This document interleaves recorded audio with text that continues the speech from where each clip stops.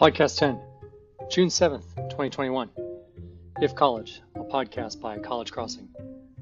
What is test optional all about?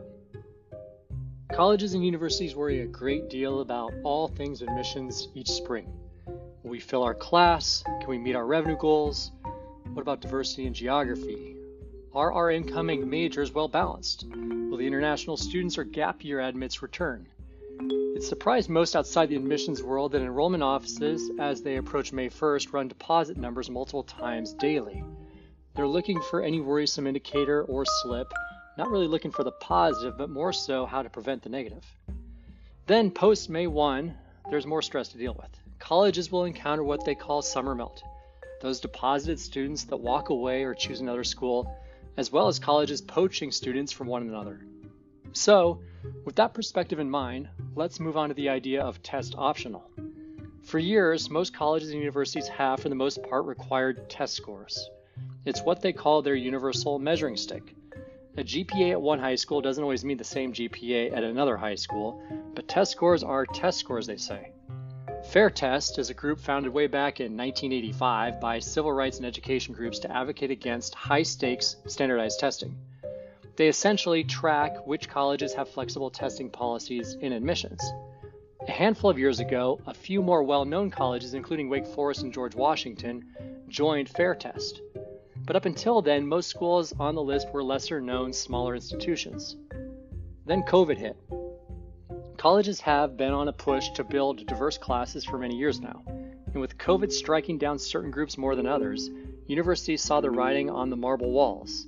They couldn't possibly fill a well-rounded class by requiring these tests at admission. Plus, in certain states, it was nearly impossible to secure a test location.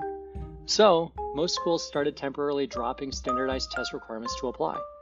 What's become lesser-known news is that a small group, mostly state schools out west, have promised to be test blind for years, while others, mostly large schools in the South, are test optional at admission, but require scores to enroll months or just weeks later. Sneaky. They say it's for appropriate class placement. The high school juniors, the class of 2022, believe they don't need the tests. We advise them to still test to see if they can claim a competitive score. It can only help. If needed, the majority of colleges remain test optional or even test blind for this next year's fall admission cycle. Sure, students can choose to learn more about their GPA, course rigor, and essays, but we say to send the test if it's good and hold back on setting a test if it's not strong. I'm not a supporter of College Board or ACT necessarily, but I do see strong scores this year and likely next that can help. Who knows what will happen next? What's been proven in the past 14 months in higher education is that no one university or no one group of leading universities has had it right. It's guesswork. It's follow the leader, sometimes it's don't follow the leader. Communication from universities has been a D+ at best.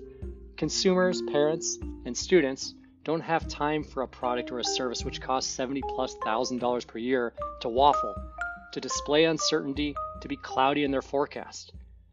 We talked in the office yesterday about how seniors in the high school class of 2021 are so much less resolute than those in the class of 2020.